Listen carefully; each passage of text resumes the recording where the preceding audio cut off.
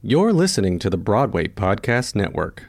So an actor is saying his lines, and then out of nowhere, he just starts singing. 5, 6, 7, 8. The hills are alive with the sound of Jimmy. Don't cry for me.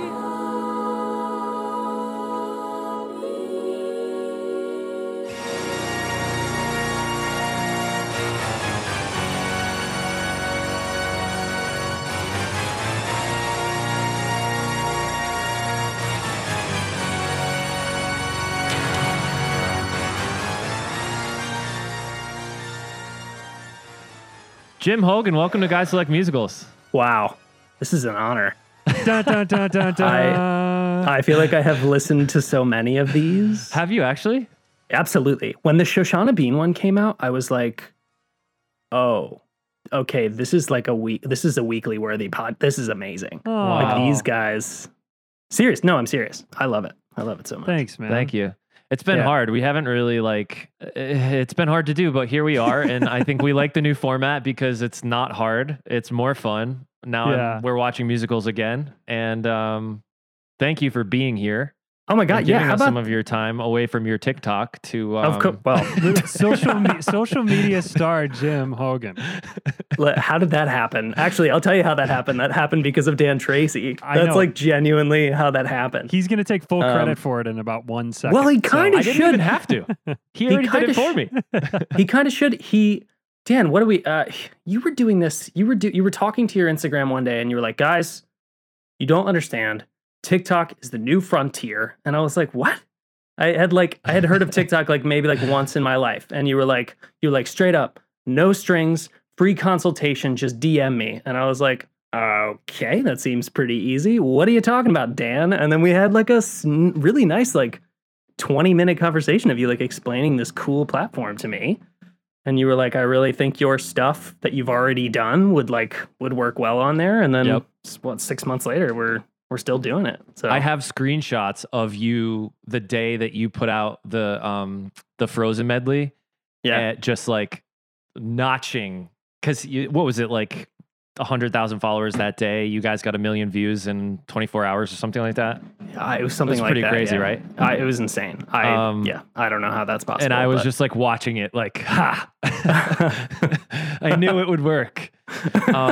No, but it's a testament to kind of the stuff that you guys do. And if you guys haven't heard of T3, the TikTok Tenors, they have an Instagram now. Just check out Jim on Instagram or Jim on TikTok, and there's a lot of good stuff there. They're doing some brilliant stuff, and I can't wait till you guys are like touring the country or whatever, or like you have like a show that you put together of a cappella groups or something. I can't wait to see what you guys do to actually like build off of this idea, because I think it's genius. It's so cool. The arrangements are so good. I mean, it's just like, I remember when the Frozen one came out when I was in Frozen and the whole building shut down. People were like, you gotta watch. Who are these guys and what the hell are they doing? And so that was really cool. Yeah. And I was like, I don't know him, but I know him. And like, so it's You're really like, awesome. We hung out on College Football Saturday once. Exactly. Exactly. No. It really was wild. I'm still pretty dumbfounded about the whole thing. And we are totally unsure of what any next steps would be now that there is no touring. There is no like getting in a van with my 2 good friends and just like going to venues in small cities across the country. Like with the success of Into the Unknown, and then subsequently like it's mostly just the big 3. It's like we call them. It's like Into the Unknown, Defying Gravity, and When the Party's Over. We have a manager now, and we have a booking agent, and we have all these things that like don't really matter at the moment. You know what I mean? And it's because like there are parallels as well to being an actor on stage. So we're just making content and hoping that eventually we can get out there for people. That's well, awesome. I can't wait to sidebar about that because I want to hear more about what that is. But let's get into what we called you here today for, which is to talk about Phantom of the Opera, which is our musical we love this week. Yes. Joe's singing as if we haven't already played 14 versions of this song leading That's what I'm into gonna do this for moment. the whole hour. I'm just gonna underscore the whole thing, just like Please calm, do. quietly, and then you guys can talk about it, and I'll just be in the background, you know. That's a great idea. As I plow through the history and all of these facts, we can just underscore it so it's super epic. So fun. This was so fun this week to revisit this show that I know is so iconic and was so iconic for all of us, you know, growing up in theater and, you know, the longest running musical of all time. We're going to get to all of this stuff. But Jim, can we talk about your history with it a little bit? Yeah. I was a replacement in the ensemble of the national tour of Phantom of the Opera, the spectacular new Phantom of the Opera. So what does that mean, the spectacular new? What made it spectacular new?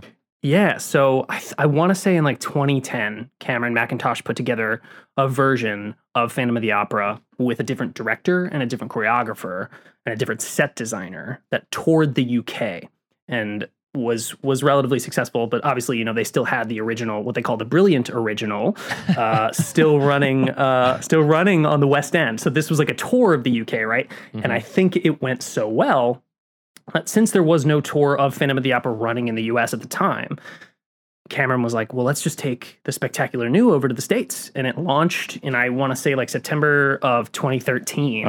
And I joined in September of 2016. And had 3 different stints there, totaling probably just under 2 years. Wow. But it was still a massive production. We were touring with 20 trucks at a time. 2 were advanced sets going to the next city while we were in the current city. And it was just like... Whoa. It was just That's crazy. 20 trucks. The original's like 35, right? Yeah. Oh, yeah. The Brilliant Original is definitely bigger. You mean semi-trucks? Yeah. Yes. 18-wheelers. Yeah. That's so crazy. Waitress, I think we had 4. Yeah, Sound of Music, we had 3. right. Yeah. And definitely 1 on my non-equity tour, Spring Awakening. So that's kind of like giving you some kind of super low tech. This is a super low tech, low budget, low budget. Low budget. Yeah, totally. We are going to launch right in here. We're going to talk about all things Phantom, and I'm going to go as fast as I can so that we can get to the good stuff. History with Dan, rapid fire, fast, as quickly as possible. Yeah. The thing for you all to know is that before we get into spoilers and talk too much about kind of what is going on in the show, you can watch that Royal Albert 25th anniversary concert version that we were referencing, starring Sierra Boggess and Ramin Karimloo. You can rent it from YouTube, and you can rent the feature film from 2004 starring Emmy Rossum and Gerard Butler from Amazon Prime. It is different. The movie is different than the stage production as it usually is. So just keep that in mind, but they're both wonderful for their own reasons.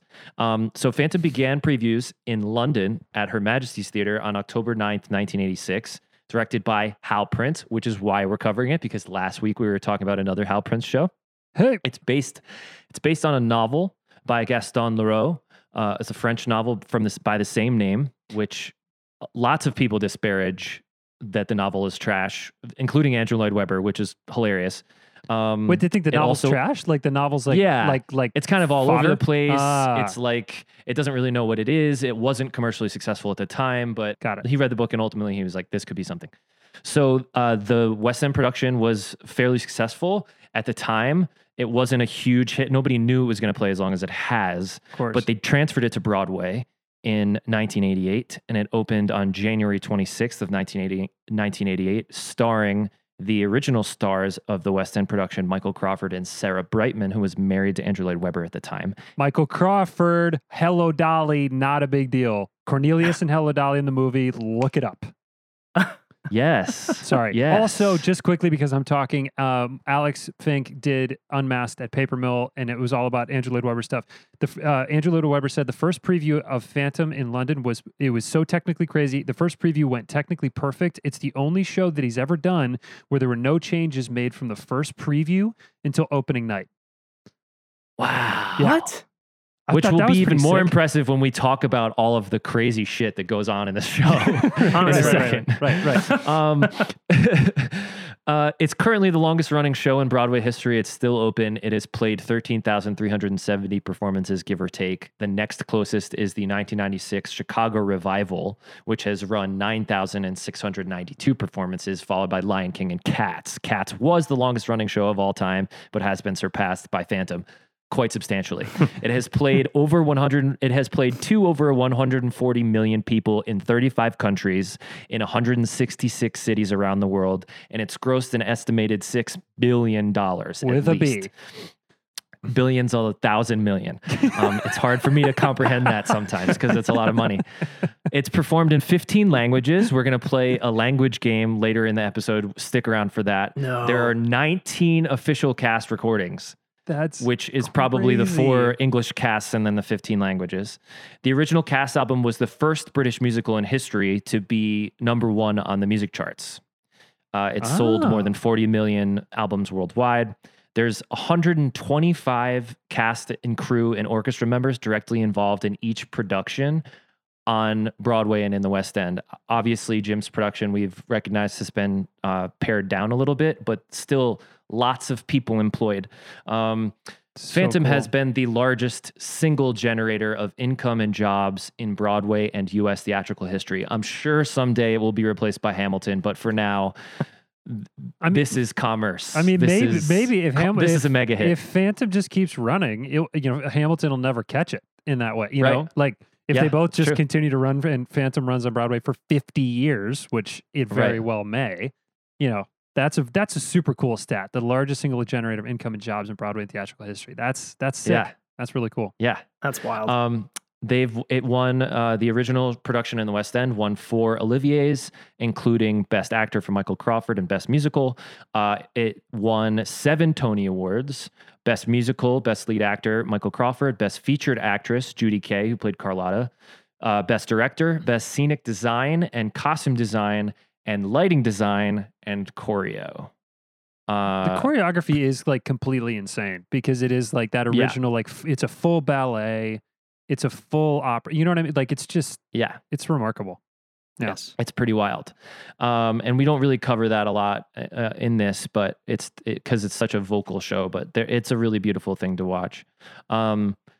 Critically, mixed to okay. It's funny because if you read parts of Frank Rich's Times review, it's glowing, but then it's filled with this like him despising Andrew Lloyd Webber, but still like recognizing that the show has a lot of entertainment value, right? Yeah. So it says what one finds instead, what one finds is an Andrew Lloyd Webber project, long on pop professionalism and melody, but impoverished of artistic personality and passion. But it's redeemed by Hal Prince and Maria Bjornson and the mesmerizing, Maria Bjornson is the designer, and the mesmerizing actor Michael Crawford. Sarah Brightman did not get very good reviews, so we'll move right along on that. Historically, in the world at the time, in 1987, for those of you who were born after that date, October 19th of 1987, so the few months prior, was the start of that 1987 recession. That was that Black Monday day where the Dow Jones fell 22%. So pretty impressive, actually, that they made it through this recession to get to the point where they were. But they were a commercially successful show in London that transferred over. So I guess that kind of makes sense.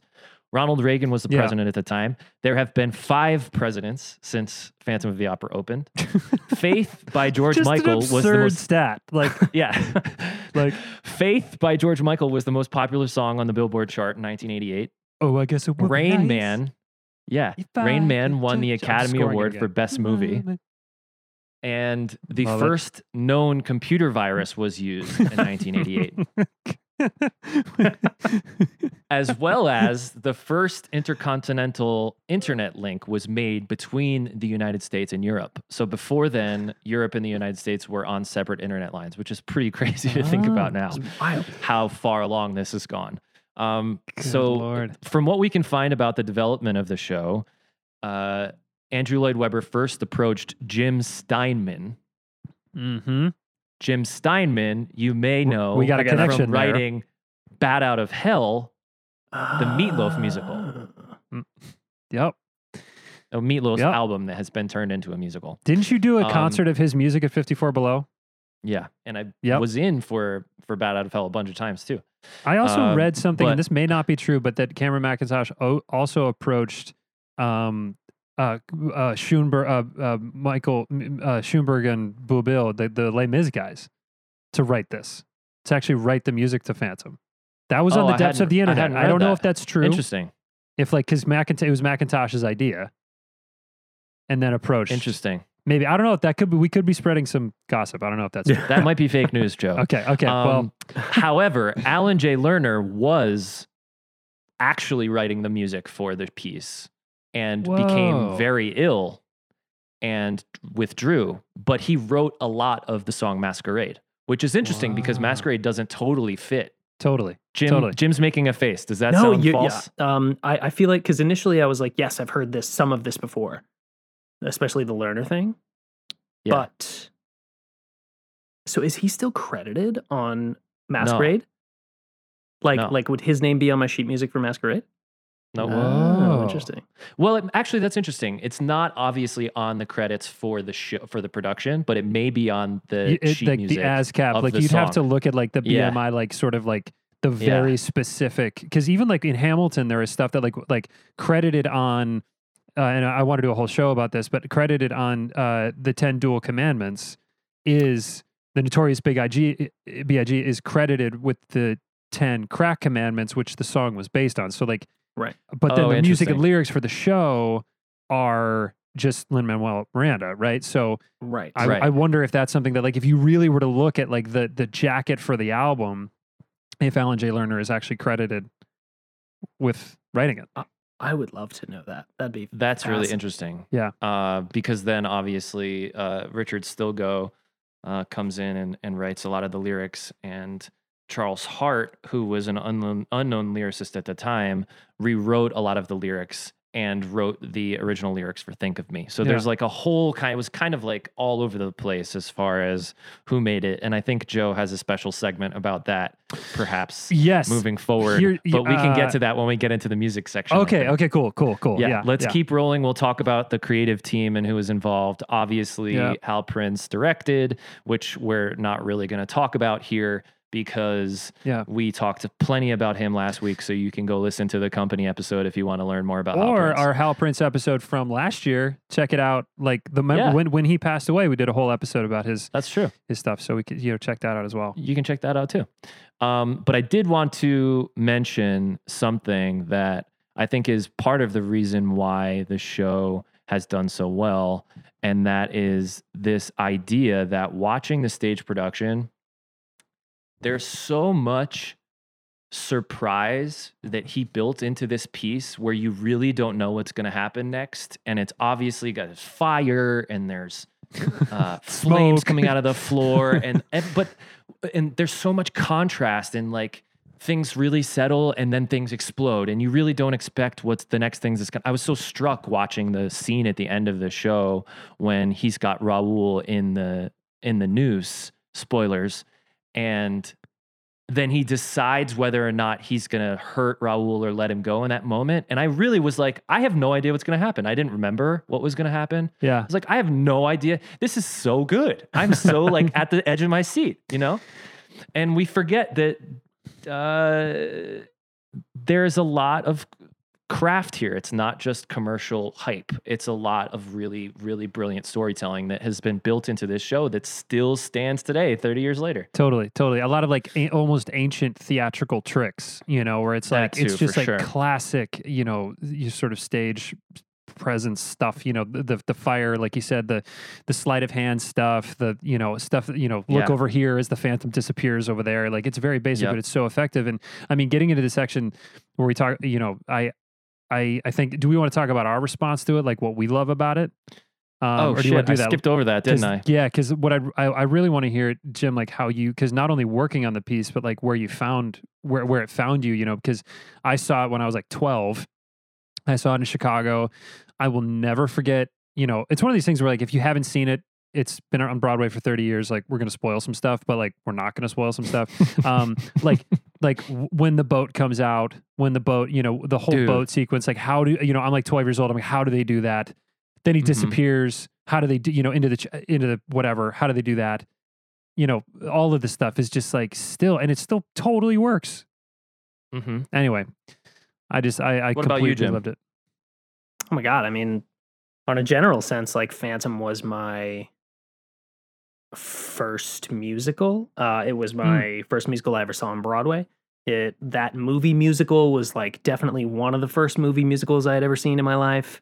I bought the movie album and bumped it in my car for all 4 years of high school. Bumped it.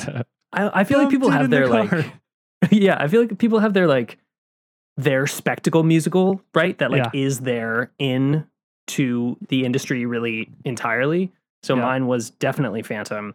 I didn't even really know Les Mis until like college, and I barely know Miss Saigon right now. So like I'm definitely like a Phantom guy. I don't want to generalize, but I do feel like it's kind of one or the other. Like you're kind of like in the Phantom camp or in the Les Mis camp when you're like 10 years old and you're like, oh my God, I didn't even know this was possible. I feel that way too. And so it's definitely, it feels like my musical. And I don't know. I think when I moved to New York in 2014, I was like, they always want, it just come out of college and they want you to know what your type is. And they want you to like be prepared for things that you can be in right away at that moment. And never in my entire life was I like, they're going to put me in Phantom of the Opera. I was like, there's no way. I can't cover anyone. I could maybe be like the auctioneer in 20 years. Like there is no spot for me. The auctioneer in the 25th anniversary thing is Earl Carpenter, who played Javert for like a gajillion years. He just comes out and he's like, lot 665. And I was like, that dude. And he did, I'm pretty sure he did Les Mis with my wife Alex on Broadway. I'm pretty sure. Oh, no kidding. Yeah. That's awesome. So like you could totally be the auctioneer. But this is my point. Like I was doing, what was I doing? Oh my gosh. Actually, we'll tie Ben Crawford into this later, but I was doing a show with Ben Crawford who is the current Phantom of the Opera on Broadway. When I got a text from one of my very good friends who at that moment was the resident director on the Phantom tour. This is probably like late 2015. And he was like, hey, we have a track opening for the Raoul understudy. And I was like, lol. Like, no, that's not gonna. He was like, I think you should call your agent and see if you can get an appointment. And I was like, okay, sure. Right. I text my agent. He's like, yeah, we'll push for you. Which like, I love my agents to death, but like, what does that mean? And so like when I got a call that was like, okay, you have an appointment. I was like, fine. Okay, fine. I don't know why. I was like really holding back this thing because I was just like, there's no shot. And then I went in and I only had one audition. It was like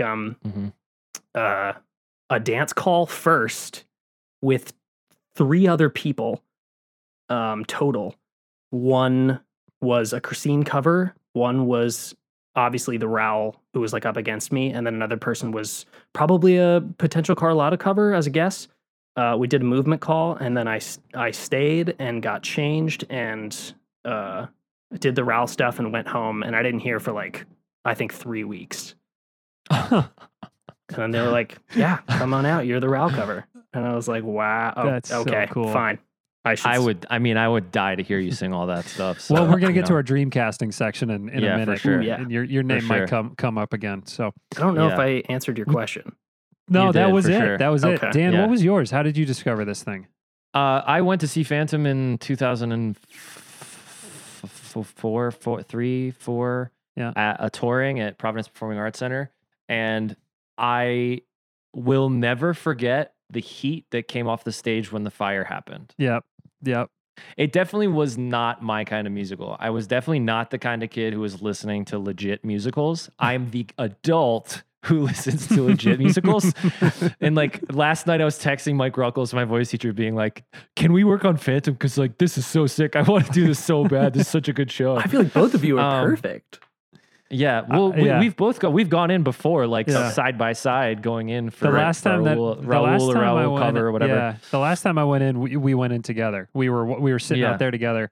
Phantom's one of those shows, and I'm a huge fan of Mary Sugarman, who casts it. And Phantom's just one of those shows. I've auditioned for it probably 4 times, and it just is not. It's never matched up. And like, I get it, but I see the pictures of John Riddle right now, like backstage, like getting drenched in water before he like goes back out. You know what I mean? Like I'm like, I kind of want to really do this. So I think I got to call Mike Ruckles too. Yeah, I don't know. You have like such Patrick Wilson vibes for me, Joe. I feel like that's definitely something you could definitely do. Yes. Dude. What do we say we jump back in here and keep going? Yep. So I skipped over that section and I apologize, but maybe I'll fix it in the edit. Maybe not. Who knows? The show's written, book and music were written by Andrew Lloyd Webber, who, if you don't know, you must live under a rock. Lord, he wrote Andrew Lloyd Joseph Webber. and the Amazing. Correct. He wrote Joseph and the Amazing Technicolor Dreamcoat, Jesus Christ Superstar, Evita, Cats, Sunset Boulevard, School of Rock, etc., etc. He has a couple shows in development right now. The lyricist for this show was Charles Hart, who has only written Bend It Like Beckham since. The book was written by Richard Stilgoe, whose other credit includes Starlight Express. The show was produced by Cameron Mackintosh, who we've mentioned a few times. Cameron Mackintosh was the lead producer of Cats. He then approached Bobile and Schoenberg to bring Les Mis, which was then just a concept album, to the stage, which opened in 1985, and Phantom opened the next year. Obviously, he then was a large name in the business, and still is. He opened Miss Saigon in 1989. He brought Mary Poppins to the stage with Disney in 2006. He then was involved with all of the shows we just mentioned that have been revived several times in the US and in the UK. And he's currently one of the producers of Hamilton in London. Doesn't he also own like 10 theaters in London too? I think they own a... It's something like that. Yeah. Really useful group. He is the conglomerate of the West End. Yeah. So as I mentioned earlier, Maria Bjornsson designed the costumes and the set, and she won the Tony for both, which I don't know how many times that's happened, but couldn't have been a lot. She designed all of the sets. She designed over 200 costumes, including every single gown that's worn in the Masquerade sequence, which is pretty magnificent. The costumes are insane. They're insane. There's some number about how many beads are in the costumes and in the chandelier, but I couldn't get an exact one, so I just left that out. But I used to know it. Damn it. Really? It's 1 billion. No, I don't know. It's 6 billion, one for every dollar that has been made. Right. Exactly. Obviously, she designed the chandelier, the subterranean gondola, the staircase. There are 150 trap doors in the production at the Majestic Theater. There are 24 surround speakers, which isn't totally in her category of things that she would worry about, but I think it adds to the ambiance, the ambiance of the vibe of this show. Adds to the ambient. Okay. And so like I said, there's 230 costumes in the production. There's 111 wigs. That's crazy. And the show uses it's right. Just for everyone's brains, there's like 8 wigs and Waitress, and it was like the most complicated thing ever. So think of 111 wigs. Yep. And the show uses 400 pounds of dry ice to create the grotto, the lake. When I was doing once, the stage door to the Jacobs is next to the stage door to the Majestic, and I'd be walking in sometimes when they were doing the deliveries of dry ice, and seeing this stuff come in. They have these massive coolers, ice cooler, like outside, and they bring in, and it's like they're bringing in the lake with them, because there's like the fog and like all of these, and then they're pulling the big pieces of fog out. It was crazy to see. It's just like stacked up everywhere. Wow. How did that work on the road? So I mean, based on the numbers you've been saying, I would say like we are pretty much exactly half of like everything from cast and crew to I don't know about the dry ice, but like. What other you were throwing out numbers about we don't have any trap doors, but the amount of fire, like it feels like maybe an oversimplification, but I feel like half is probably a solid number in terms of like everything. The wigs, the like, just the costumes in general. Yeah, that's a guess. But totally. I bet you wouldn't even notice the difference either. I mean, I have never seen something that large, and I don't think I ever will. Right. Right. It's still massive. It's still so much bigger than anything comparable. Yeah, absolutely. Yeah. Because you're also going into spaces that are different sizes and stuff too. So it just makes it easier to move. Although what's cool about touring houses, for those who don't know, is that they're usually bigger than Broadway houses. Right. So just a little fun fact that I can't imagine how jammed these people are into the Majestic. Like, seriously, it's pretty crazy to think about. Yeah. So now we're going to get into the cast pretty quickly here, talk a little bit about some of the casting and our dream casting in this casting segment. There are over 400 actors who have appeared in the New York production. That was as of a few years ago, so I'm sure it's updated. That's a lot of jobs. 15 actors have played the Phantom. That number is also probably wrong, but it obviously was originally Michael Crawford. Hugh Pinero played the Phantom. Howard McGillin played the Phantom. Peter Yobak made his Broadway debut as the Phantom. Norm Lewis was the first Black Phantom. James Barber played the Phantom, and obviously Ben Crawford right now is playing the Phantom. Ramin Karimloo, who does it in the 25th anniversary, I want to say he definitely did West End, and I think he did the North American tour or the Canadian tour or something, but he never did it on Broadway. He made his Broadway debut in Les Mis, which is pretty crazy because once that guy arrived, everyone was like, oh, he's the star. Great. Didn't take much. Yeah, but he was much later in his career. Just Ali Ewalt was the first Asian American woman to play Christine, which is a cool fact. I think that we'll get into this for me when we talk about like what's aged about the show. And I think some of the casting seems to have been a bit behind, but obviously those things will probably hopefully work themselves out as the show continues. I've got a quick quiz for you guys. Oh, I'm nervous. Man, we need a sound effect for quizzes, Joe. Dun, dun, dun, dun, dun. So there was one actor who played 2,500 performances as the Phantom. Who is that actor? Howard McGillin, I would guess. Shit. No, Is that too obvious? George Lee Andrews. No. Jim was right. Howard McGillin, let's go. Wait, as the Phantom? Oh, I'm sorry. Howard McGillin. I'm sorry. I was thinking about the guy who is the longest running. He did the show for 25 years or whatever. Oh, right. I see. He did like 9,000 performances of Phantom. Like the longest running person in the show. I see. Yes, it was Howard McGillin. Correct. You win a prize. Being on this show. I don't know what it is. I'm bad at prizes. A Guys Who Like Musicals gift basket that you'll never get. Joe, you shouldn't bring that up. So here we go. Keep going with some casting. Judy Kaye was the original Carlotta. She won a Tony. She went on to play Emma Goldman in the original Ragtime.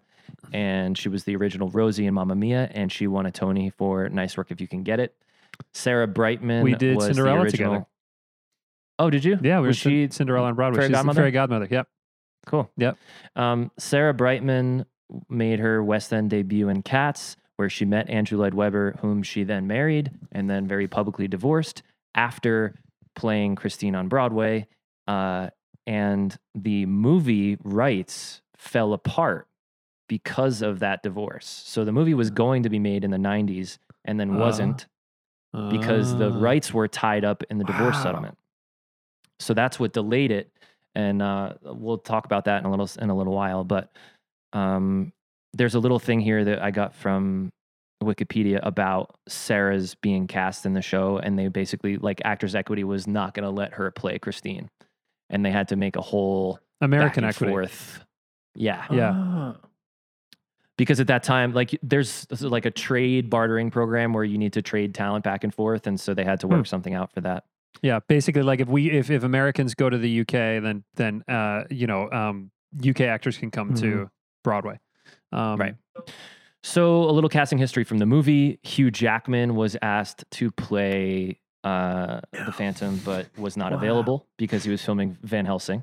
What also, a film. John Travolta was very close to playing the Phantom, but not as close as Antonio Banderas, who went so far as to do like public performances as the Phantom and then was replaced. Still on YouTube. Whoa. You can find them. Yeah, but you can find it, which I have seen. Which we should. No, we're not going to plug that in here. We got too much to do. Yep. Katie Holmes was the front runner to play Christine in the film, but she was replaced by Anne Hathaway, who then dropped out of the production because she was doing Princess Bride, the sequel. Patrick Wilson was Raoul, by far the strongest voice in the show or in the movie. So good. At that time, he'd already gotten his Tony nom for Oklahoma, and he led the production of Full Monty and had done Angels in America. So he was like on his way to being a big star. A-lister. A-lister. Thank you for listening to our show. As always, you can check us out on Instagram at Guys Who Like Musicals or on Twitter at Musical Guys. And we just started a Patreon page, which is the best way for you to support our show. If you love our show, check it out. There's tons of cool opportunities for listeners on there, so check it out. Thank you so much. Love you.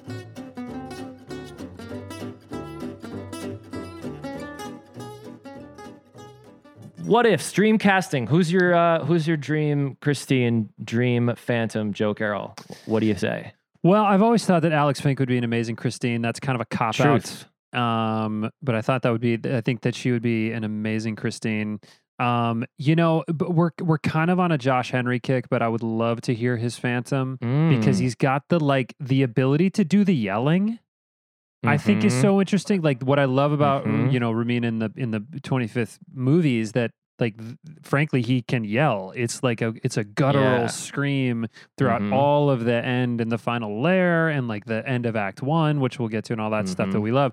But it's like you can't just be like, you've killed my angel of music. You have to lean. You know what I mean?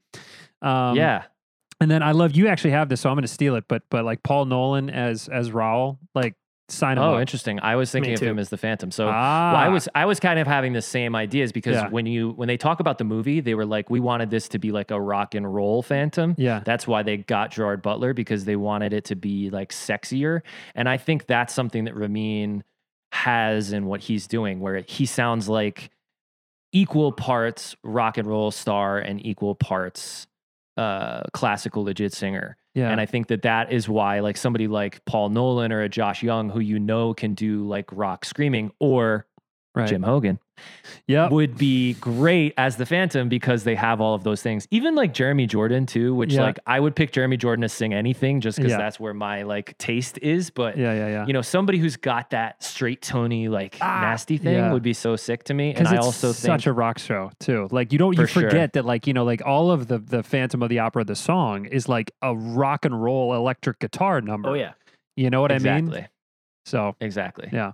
And I would love to see some Christines of color. So I would love to see like a Saleha Pfeiffer or a Brittany Coleman. Love Brittany. Or Brittany Johnson. That's the girl who's in Wicked. Yeah, I think she would be great too. I think they should probably make that move as soon as possible. IMO, in my opinion. Yes. What do you think, Jim? What are your choices? I think that until he was cast, I would have told you that Ben Crawford was my dream Phantom. I have heard his stuff. Him and I have worked on a lot of symphony shows together with the Indianapolis Symphony Orchestra. And that guy can do anything. And when he was cast, I was just thrilled for him. And I know that he's doing such a killer job, but I haven't seen it. In terms of like a dream scenario, I definitely would have said Josh Henry. I think that would blow my mind. I really think my dream Phantom, who has not done it, and to my knowledge is not scheduled to do it, would be Leslie Odom Jr. I think there is an opportunity there to make a shift into this like silky smooth tone while still having this like insane acting ability to just kind of go anywhere with it.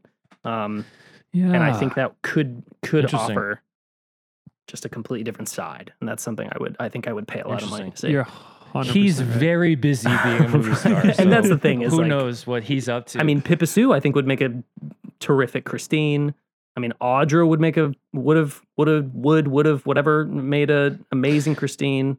So I think you're totally right in terms of an actress of color. Yeah, it is time for sure. Okay, let's get into the music, boys. Do you want to hear my rendition of the Phantom of the No. Opera? Because I haven't done it yet. Sorry. People have turned off this podcast. If you've made it this far, thank you. God bless you. I'm sorry. We tried to go fast and it didn't work. No, so we're doing okay. We're doing okay. maybe we'll talk about the music first next time. The orchestra. We wrote this down. This is one of these things that I don't think people totally realize that, on Broadway, it's 29 pieces, right? Mm-hmm. Got that right? I don't know how many you guys had on the road, Tim, but the idea, like shows on Broadway do not have 30-piece orchestras anymore. 28, 29. They don't even have 10. Yeah. 28, 29 pieces is unheard of. And frankly, like you said, like barely 10, and everything on synthesizer is kind of the norm. And it's really sad, so like, to go and actually hear that score played, 8 times a week with an actual 29-piece orchestra is just, I mean, it's really rare. So awesome. Yeah. Yeah, we had. Yeah, how many pieces did you have on the road? I think we had about 14 or 15. We toured with pretty good. a music director and 3 keyboard players. So we did have a lot stripped down to synthesizers, but we did have plenty of like local musicians come in at each city. So that to me was still very impressive for the road. You know what I mean? People probably don't totally realize that like when touring shows go around to different cities, they tour with some musicians from New York and then they get local hires in the cities they're in, union musicians in the cities they're in to fill out the rest of the orchestra. So if you go see a production of Phantom of the Opera in Denver, the majority of that orchestra is going to be made up of musicians from Denver, which is like pretty cool. I think a lot of people would think that like they all come from New York, and that's not usually the case. Usually it's like the drummer, 1 keyboard player, and then like if it's Gypsy, they'll bring the trumpet player or whatever. But like that's basically it. Right. Cool. Pretty production numbers. Who's got a favorite production number? Ooh. Or a favorite like scenic moment will work? Yeah. Yeah. Jim, you want to go first? I mean, the transition into the final layer on the road is just one of the most like magical things I've ever seen. We have this 40-foot wall on stage that never leaves, and it's on a turntable. So it's kind of like, and it has so many uses and purposes. But as you get into the final layer, it kind of literally in front of you opens in a circular motion, and the Phantom comes down in the boat from upstage down with the fog pouring. And so it's, I think we were initially talking about the transition into the first layer in the Brilliant original production. For me, it's the transition into the final layer where he's bringing Christine back and down once more and all this like, it's just, it's amazing. I love it so much. That's it. Yeah. And I find that like, first of all, I mean, the classic, like the mask at the end, the way that the single spotlight hitting the mask and that as Meg picks it up, is just, I'll never forget watching it for the first time when I was 12 and being like, even as a 12-year-old or whatever, being like, wait, that's the poster. That's the image. That's the image for the poster. Dude, yes. Yes. And you have that one yeah. rest. You have the chord where it's like, wait 1 second. Curtain in. I'm like, are you kidding me? This is stunning. I know.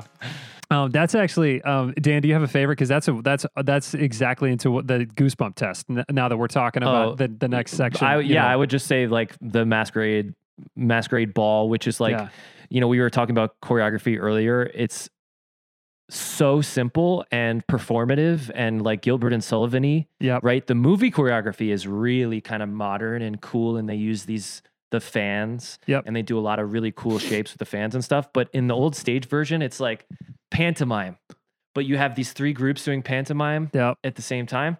It's super epic. I think it's awesome.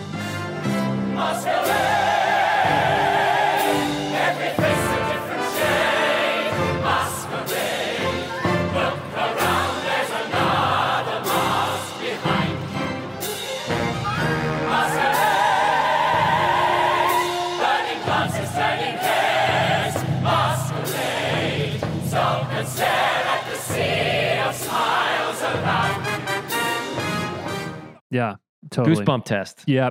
So I think that this goes really, the whole thing is just a massive goosebump test. Seriously.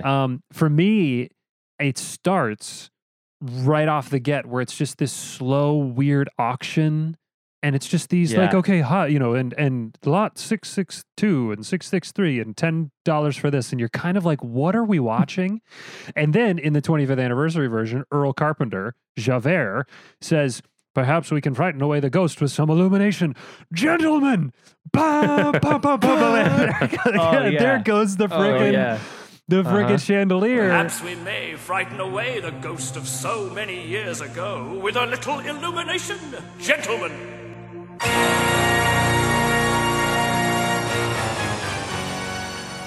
Yeah, I don't care who you are, man. It just gets me. Yes, for sure. For sure. So, mine was a lot of like Ramin screaming. Yeah. I just am like a sucker for like a rock scream, and some of these when he's screaming "Sing at her" in Phantom of the Opera.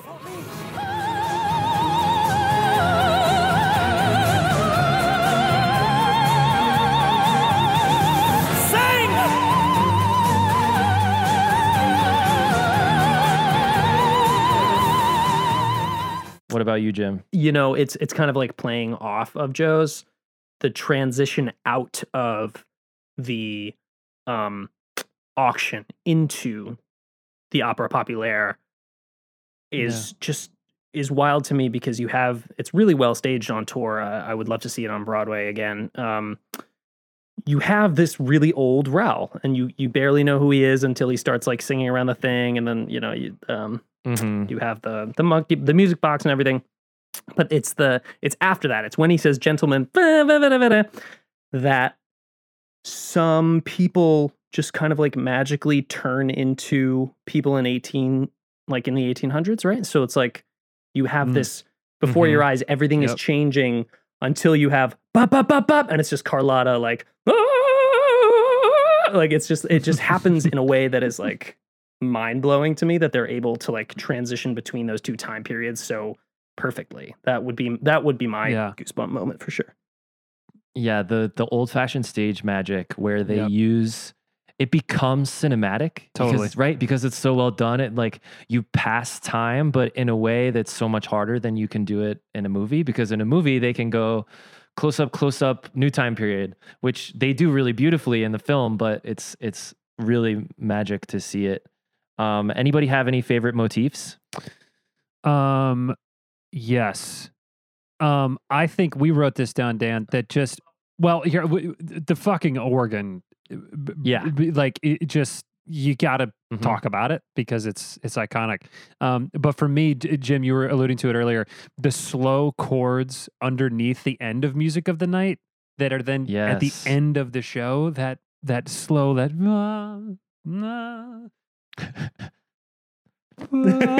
like, oh my God, give it to me, please. Honestly. Give it to me. Like, it's so, yeah. So that one is probably my favorite. I love the music box too, playing the monkey playing Masquerade is that's super iconic. May I start at 20 francs? 15 then? 59 bid. 20, sir, thank you. 20, 25, thank you, madam. 30, selling at 30 then. 30 once, twice. I think, I think those are like absolutely love that. Two of the only one we haven't really touched on is like, well, I guess, is it technically from? That.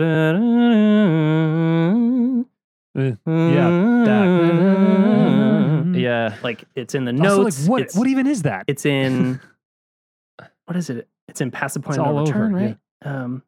It's just like sprinkled through. I don't know how he came up with that. It's just genius. A collector's piece, indeed. Every detail exactly as she said.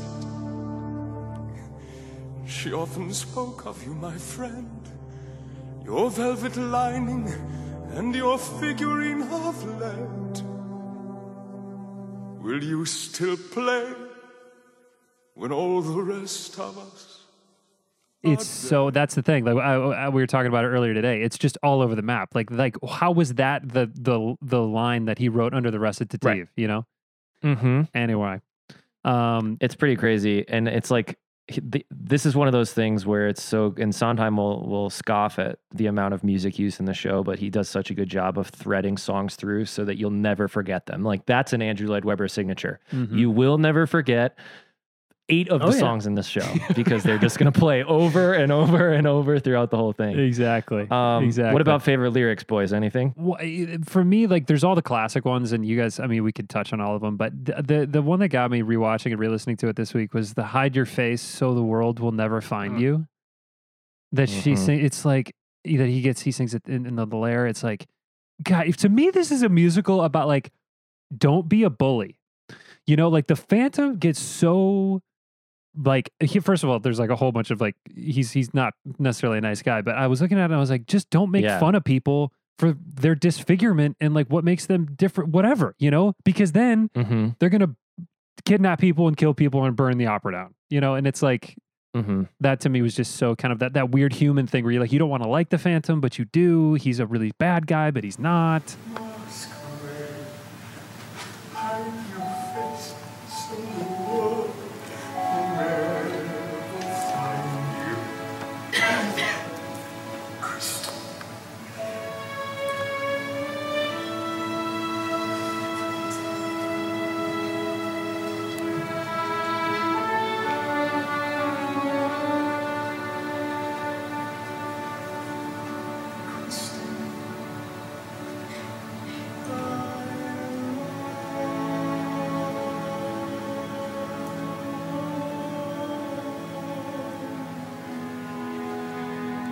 Anyway. Yeah, he's got that Svengali thing. It reminds me of where he's over controlling and he's terrible to Christine, but you sympathize with him. It's like Joker, the most recent Joker film. You know, it's got those elements where you're like, wait, this doesn't really age well because I don't want to root for this guy, but also they do a pretty good job of making you see where he's coming from and making him likable in the end because he does the right thing and all of those things. Totally. I'm a sucker for All I Ask of You. Yep.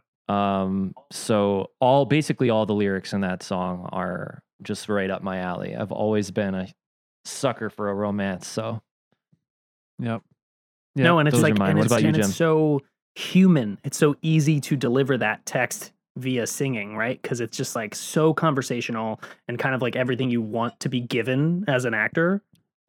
I always loved that moment on the roof because like this crazy girl, Christine, are you kidding? You're about to jump off this roof right now? Come on. And then you can just like use these lyrics so easily to kind of like calm her down. I totally agree. Say you need me with you here beside you. Anywhere you go, let me go too. Christine. That's all I ask of you. But one of the things that really got me that I had to bring up because especially like with a couple of singers, I remembered listening to Music of the Night for the first time, and when he hits the soar in the middle of Music of the Night, and he floats the A. Close your eyes, let your spirit start to soar.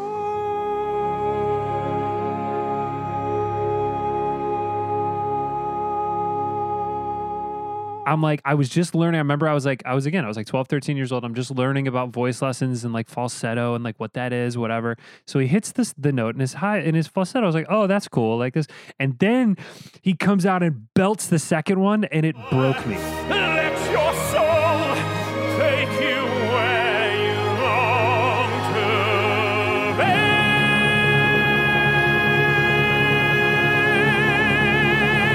be. It broke me as a 12-year-old, and it still breaks me every time because it's like that right in that note in the male voice where you can flip it and it sounds beautiful, and then you could punch it and it sounds amazing. Anyway, music-wise, that is one of these things that for me, that song is like, you know, we're getting into songs or whatever, that is just, it's still iconic for me.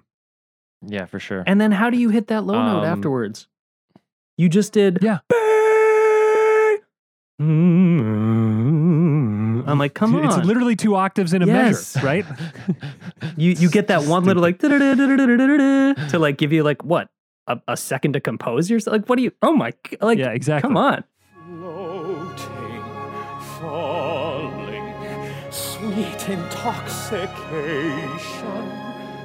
Touch me, trust me, savor each sensation. Yeah, you just take a couple swallows and try and get your larynx to settle in, and you need a cigarette and some give me a shot. Chug a whiskey and then get going.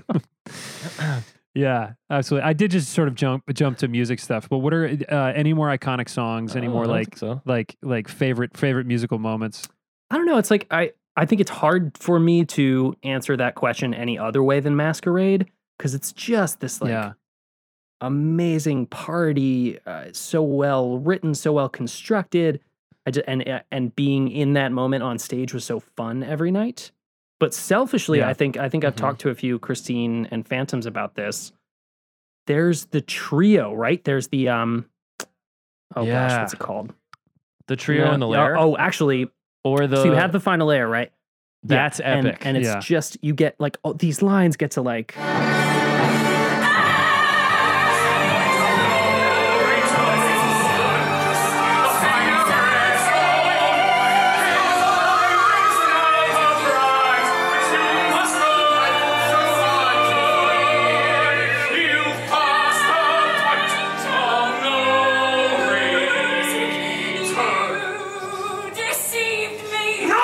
There, because I knew it from the movie so long in my head that when I went to the road, I wanted to be like speaking things, and they were like, "What are you doing? This is sung.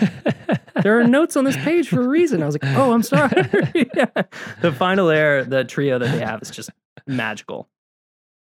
Yeah, that's the Raoul audition too. Or part of it, is that. Yep. That's so freaking cool. Dan, you have on here too, just one more that about the you will curse the day you did not do, the end of Act 1. Oh, man. Just, drop it in here. You will curse the day you did not do.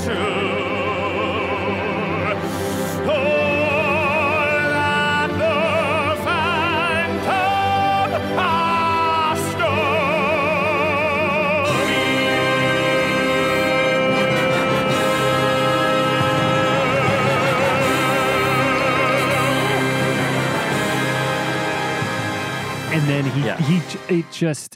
it gets you. I'm like, oh my God, I got to go buy the t-shirt. Like, you know what I mean? It's still just like sends you to intermission. Like, oh no, what's he going to do? Well, so I freaking love that. It's so cool. Most replayed song. Most replayed song. For me, it's Music of the Night. James? It's probably all I ask of you. Yeah, same. Yep. However, that's all going to change, boys, because I'm getting that Phantom rep in. Let's go. Right now. My shower music has changed from Newsies to West Side Story to the Phantom. Perfect. God, I do not want to be, and also really want to be your neighbor at the same time. Yeah. That's or Julie, poor Julie. So you got this thing here, Dan. To play, this is like games. You want to play? You want to do this, or we running? Out of time? Yeah. Let's play some. No, we got some time. Sweet. We're gonna close up with some games, and then we'll talk about what age the best and what age the worst, and we'll get the hell out of here. I love it, James. Yes. Gerard Butler or Michael Crawford? Michael Crawford. Joe? Michael Crawford.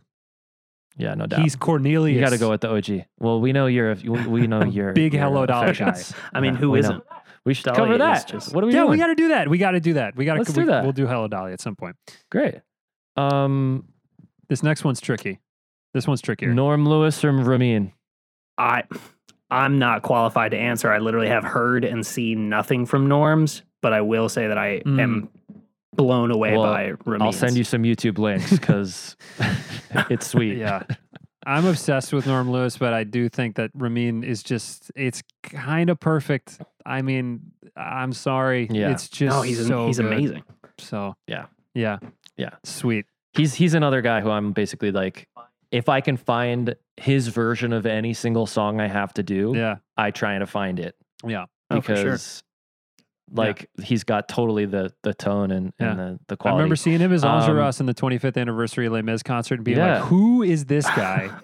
freaking guy played Marius and Enjolras and Valjean. Jean Valjean and Raoul and Phantom. Like he's just working his way through.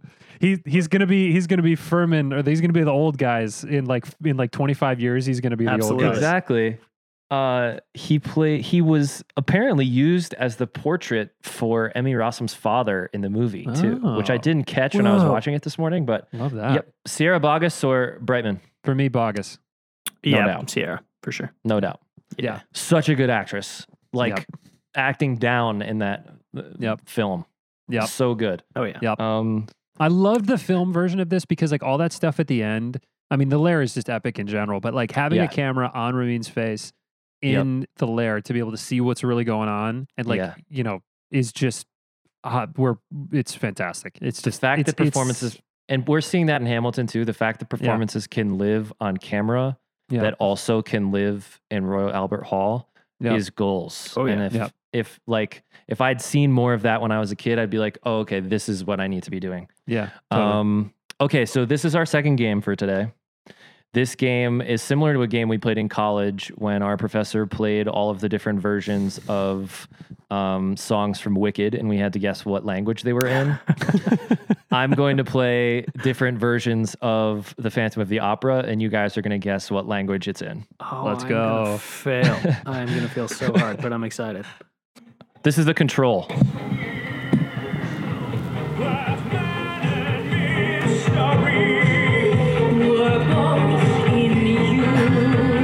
Okay. Yep. I got that one. Yep. Okay, that's The Control. Great.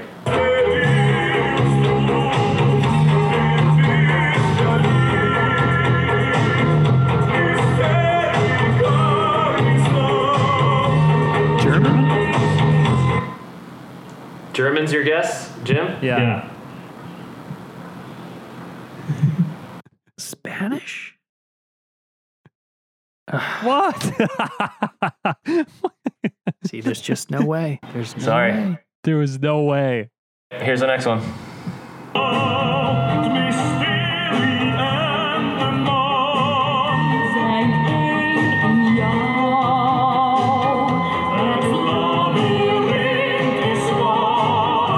That's German. Close.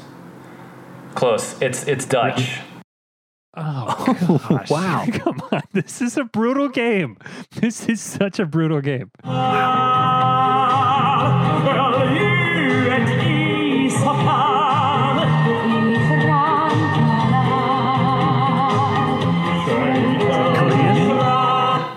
Anybody? Korean? Japanese? Hungarian. I can't even say I have ever heard that language. Dude, Hungarian? Hungarian. Wow. Yeah, Well, so we there's a just YouTube failed video that here game. that's 11 languages. Wow. So that's what we were working wild. off of. That's unbelievable. That's unbelievable. Okay. All right. Let's skip that game and never play that game again. Great. Joe hated that game. So thankfully, not many shows have been translated into 15 languages, so we won't play that again. This is fun. You guys get to do this every week. This is awesome. I know. I wanted to say one thing. yeah. If we get into just a quick favorite Phantom, favorite Christine, sort of favorite casting, that Rebecca Luker played Christine back early in her career, and I think she would have been amazing. We were passing ships at Cinderella, and she's really sick right now. And I thought I saw that when I was doing research that she played that role, and I was like, oh my God, that would have been illuminous to see her do it. But yeah, any favorite Phantoms, favorite Christines over the course of time? Kind of already touched it. Yeah. I mean, Ramin is just still like rock star for me too. Yeah, I mean, Hugh Panaro was my guy. Was the guy I saw first, and so I think it's hard for me to think of anything else. He's also a Philly guy, so there's some connection there too that I love. Go Sox. Go Tigers. Go Birds. I'll go down to Wawa, get a little glass of water. I thought this was funny. This is one thing we do. What's aged the best? What's aged the worst? I think that what's aged the worst is Love Never Dies. Just like they're trying to make the sequel, they're trying to bring the sequel, and it's not working. Yeah, I don't know. I haven't even seen it. I know you can watch it.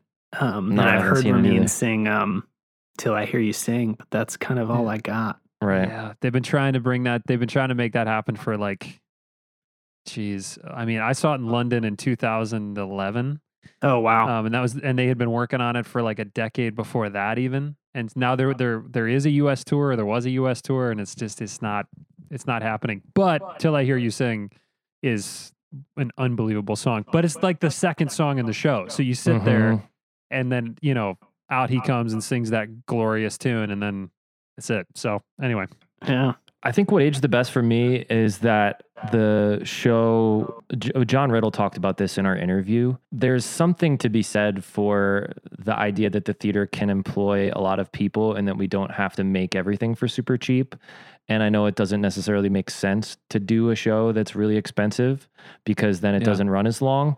But there is some magic to that. And there is a lot of mystery and thrill to what this show does that you cannot do with an LED screen. Because once you start doing that, there's a lot of magic you can add with an LED screen, but it's like, it's not as difficult.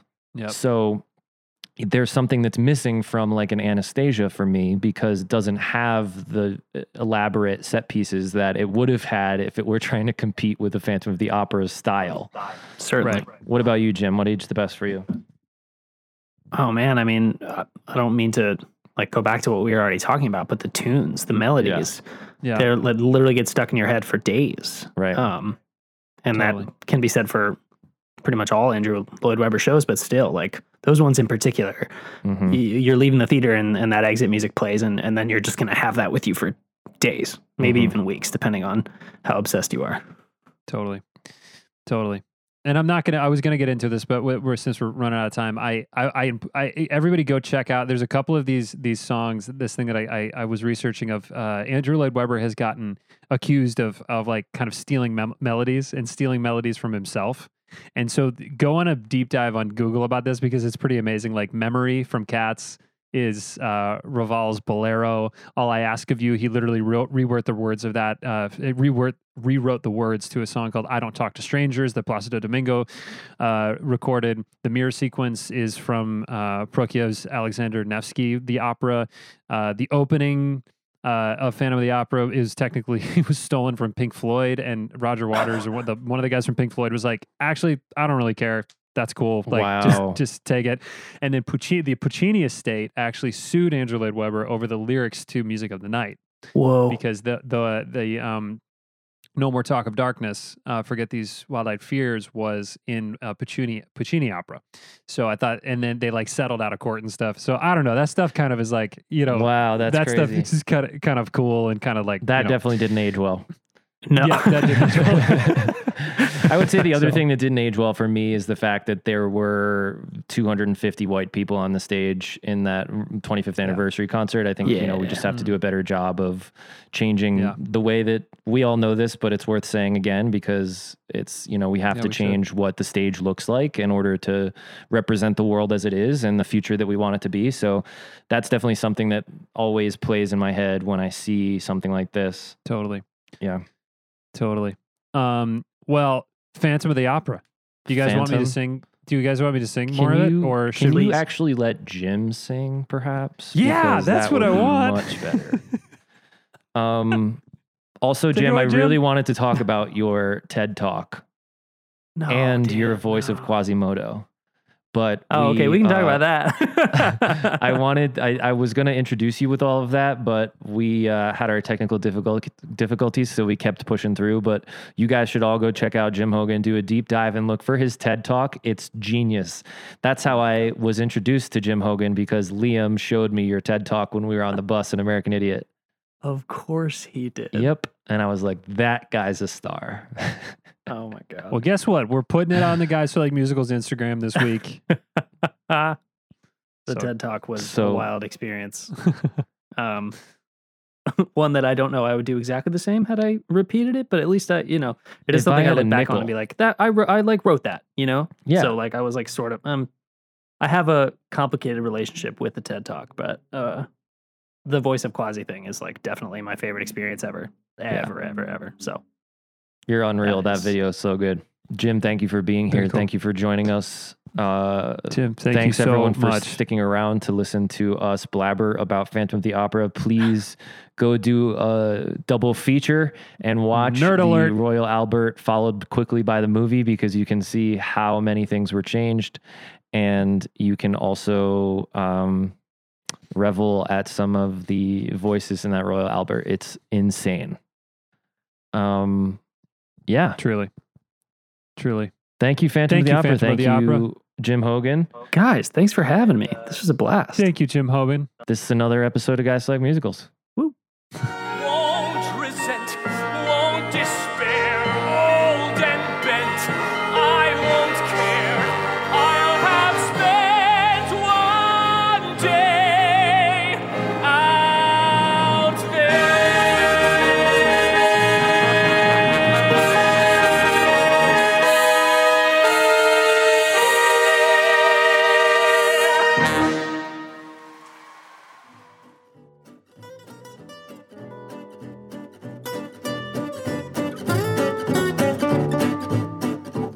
Thank you for listening to Guys Who Like Musicals. We are produced by Dan Tracy and Joe Carroll, your hosts. You can find us on Instagram at Guys Who Like Musicals or on Twitter at Musical Guys. For more information about us or our show, please visit our new website at guyswholikemusicals.com. You can find our merch store, our Patreon page, and more. Thanks for listening.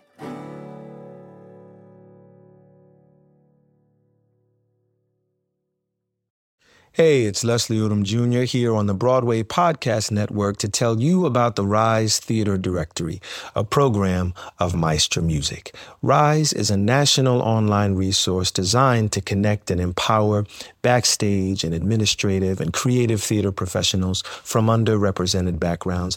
If you work or aspire to work in the theater community, this can help you find your next project. And if you hire theater professionals, search the Rise Theater Directory to find your next team. Create your profile now and get more information by visiting risetheater.org. That's theater with an RERISETHEATRE.org, because only together we rise.